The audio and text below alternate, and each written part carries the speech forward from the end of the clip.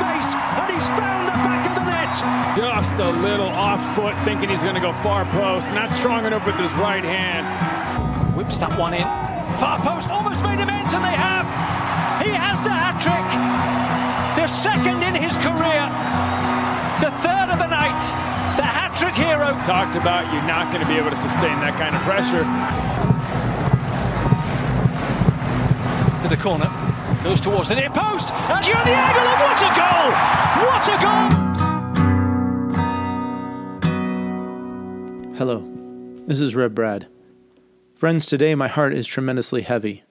For the past week, the U.S. has been ripped apart with the wrongful murder of African-American George Floyd. And Floyd's death isn't just an issue that has touched Americans. It's touched people around the world and even in the game of football. We've seen athletes take a knee or place George's name on their captain's armband or their shoes.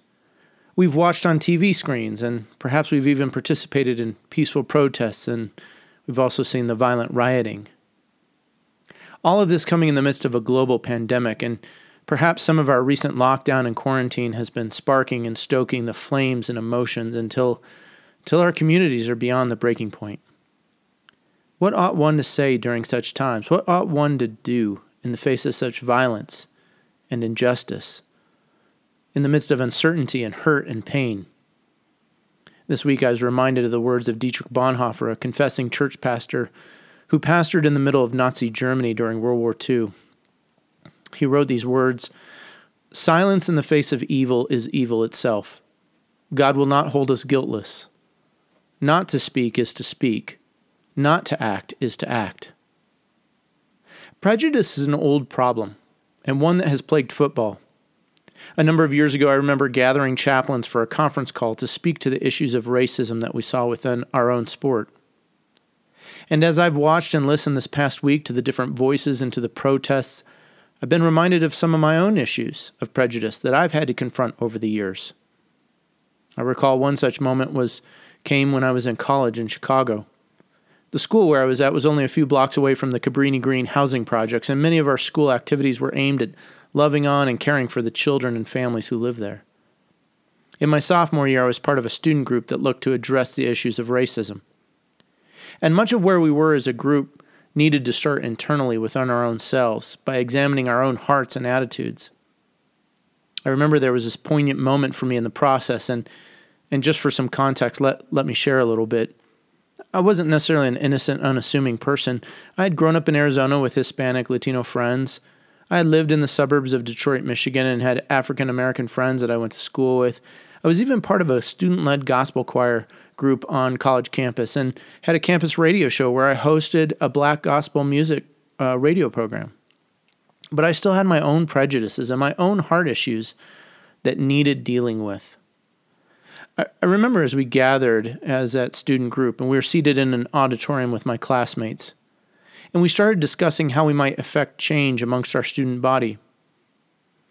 All of a sudden, I think God just kind of hit me with something. I asked to share. I raised my hand to share, and I shared a recent story. I'd been shooting hoops in the gym when a couple of African-American boys excitedly came in and started shooting baskets and were running all over the place. And they were on the opposite side of the gym, but I had left my bag over there and some of my things over by where they were playing. And I remember feeling really uncomfortable, and I just went over and I moved those things closer to me. At the time, I hadn't thought anything about it. But as I shared it in the midst of this group, an African-American friend of mine, his name's Dante Upshaw, I love him and respect him tremendously.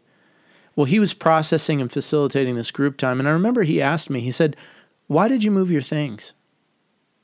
Well, I didn't know them. I hadn't seen them around.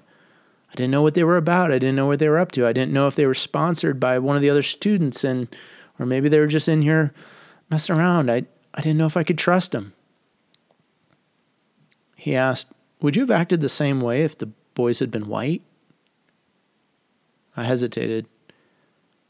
I couldn't say, but something inside of me knew my answer would have likely been no. And I looked down. There was a strong sense of conviction that I felt, and I felt that coming from the Holy Spirit. With tears, I apologized. I apologized for my heart, my attitude toward those two boys. I remember as my friend Dante got up, came over to me, and he said, "I forgive you," and he hugged me. What followed on from there was a time of mutual sharing and confessing and forgiving amongst this odd collection of students. There weren't many of us there, but I remember a friend there, a Navajo Indian, and several African-American students.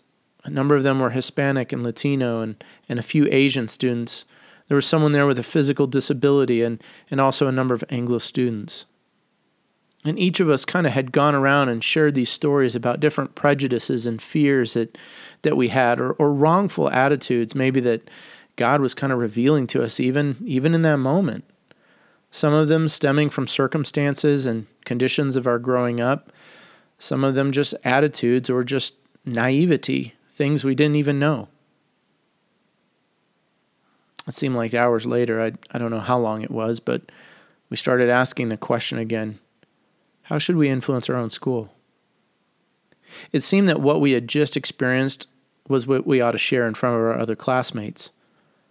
And so a few weeks later, in a chapel service entitled The Wall, we assembled again, and we told our stories and shared our confessions and our fears. And in the weeks that had led up to that, and as we sort of, it feels weird to say we practiced and rehearsed what we were going to do, but we did. And it was really just sort of reiterating those same stories that we had shared with each other. Well, friends, I share that story because for all the things that might be said during this time, I believe there's little can be done about racism and injustice until we begin to examine our own hearts and attitudes, our prejudices that we carry towards others of various race, color, creed, and so on. Change cannot begin until we examine ourselves and allow ourselves to fall under the judgment and conviction of God for our racial and prejudicial attitudes. You know, we're all capable of evil. We're all capable of sin. Abba Isaiah, one of the Christian Desert Fathers, once said, "When someone wishes to render evil for evil, he is able to hurt his brother's conscience even by a single nod." It takes very little for us to be set against someone. Even a wrong look or a casual glance can turn someone's heart toward bitterness or anger and can relive years and years of frustration and pain. My friends, for those of us in positions of power or influence, whether you're a pastor, a chaplain, or you're in some other role, we cannot remain silent during these times. My friends, for those of us that have never walked a mile in someone else's shoes, we need to examine our own hearts, confess our own prejudices and sins and failures. Sometimes that sin is because we have failed to speak, or we failed to stand up for the one who is unjustly treated or abused. And God is wanting to get at the root, at the heart issues that we have against one another. You know, a few weeks ago I talked about this attitude, this spirit of Cain, where we say, who's my brother? Am I my brother's keeper? Who's my neighbor? We ask those questions with incredulity. And lastly, for those friends of mine that have carried the burden of oppression and have had to live in fear because of their skin color or for some other reason, I am so sorry. And I urge you to seek God, to trust in Him to avenge the wrongs and injustices done to you. I want to share another story from the Desert Fathers and Mothers that I think is appropriate. There was a Christian brother who had been insulted by another Christian brother, and he came to Abba Sisios, and he said to him, "I was hurt by my brother, and I want to avenge myself." The old man tried to console him and said, "Do not do that, my child. Rather leave vengeance to God." But he said, "I will not quit until I avenge myself." Then the old man said, "Let us pray, brother." And standing up, he said, "O God, we no longer need you to take care of us since we now avenge ourselves." Hearing these words, that younger brother fell at the feet of the old man and said, "I'm not going to fight with my brother anymore. Forgive me, Abba." Friend, I know that your heart aches and is perhaps hurt by the pain of this systemic issue of racism. And I encourage you to leave vengeance to the Lord. Stand up for right, but do so with integrity and truth. Justice will come. Pray for peace. To close, I want to share the June 2nd prayer from George MacDonald's The Diary of an Old Soul. When thou dost send out whirlwinds on thy seas, alternatest thy lightning with its roar, thy night with morning, and thy clouds with stars, or mightier force unseen in the midst of these. Orderest the life in every airy pore, guidest men's efforts, rules mishaps and jars. 'Tis only for their hearts, and nothing more. Amen. Lord, help us to see that even in the midst of these times, you are after our hearts.